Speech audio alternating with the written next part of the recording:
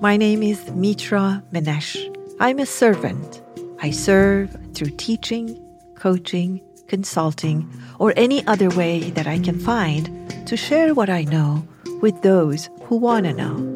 And this Lights On podcast is one of those ways.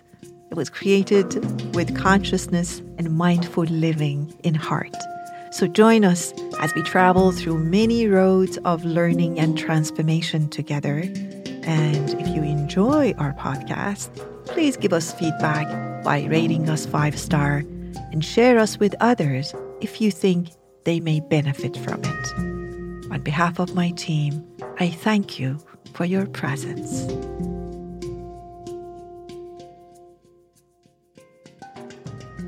This episode is a very short episode, but the reason that my team members chose this part for your hearing pleasure is because they know that this is a question that appears in my sessions and public speaking and classes quite often.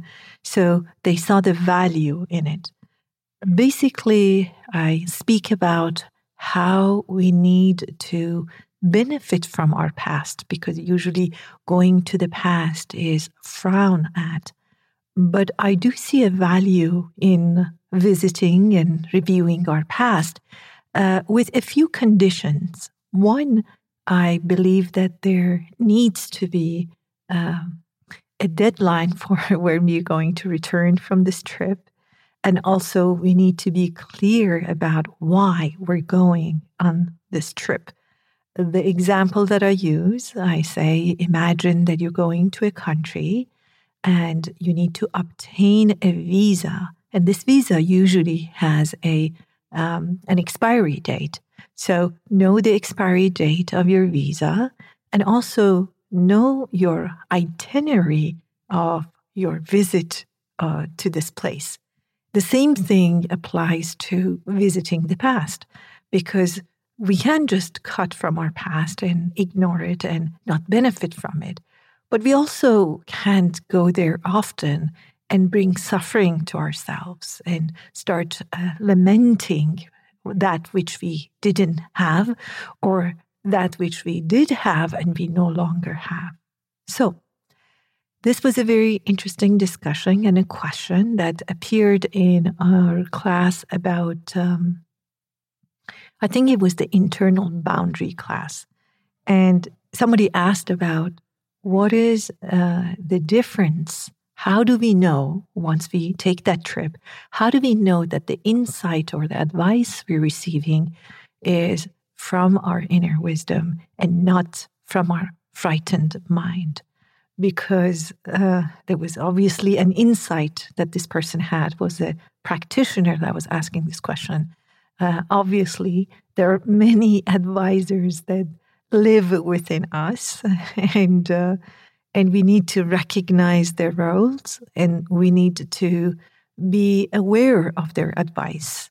Our frightened mind is fantastic for advising us about potential dangers, actual dangers that exist out there from time to time, not all the time.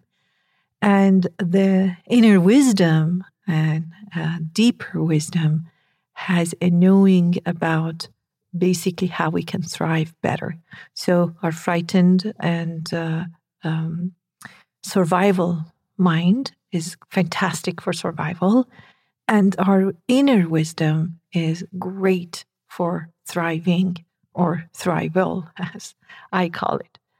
Anyway, let's take a listen together, and I hope that this short episode somehow serves you or serves someone you know.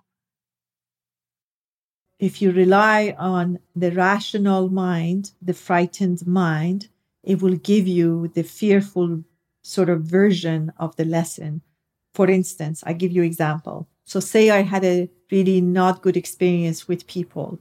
Here's the frightened mind advice and lesson, and here's the wiser me lesson. The frightened mind says, people are bad, don't just make friends with anyone. Very fearful. Possible, I don't know, I can, but that would be very isolated. People are bad.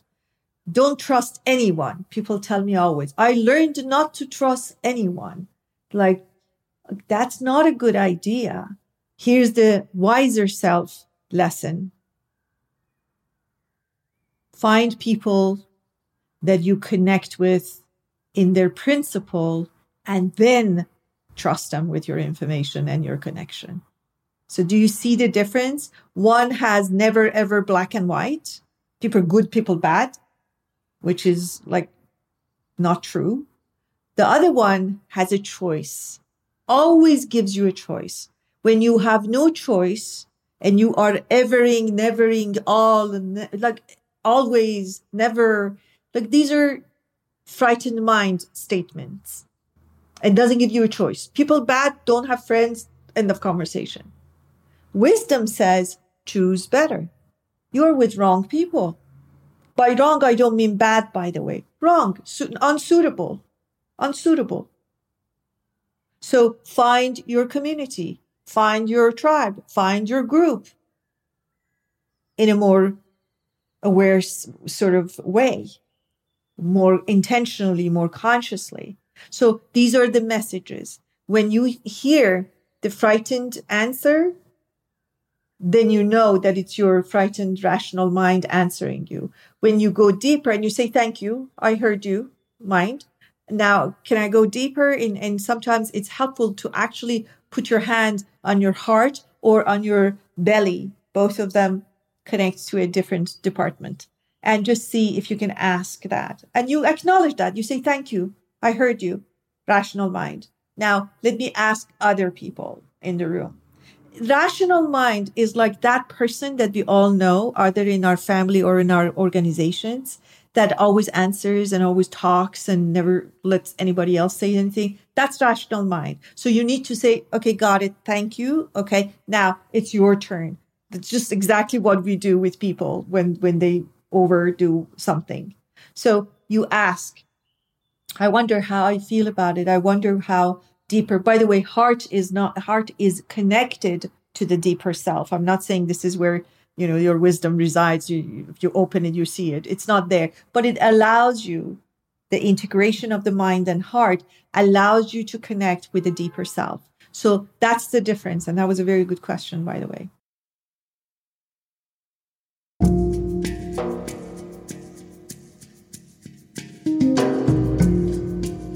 Hope this episode answered the question or two for you, or provoked and inspired questions in you. I'm so grateful you showed up and listened up. Until the next time, be well and stay curious.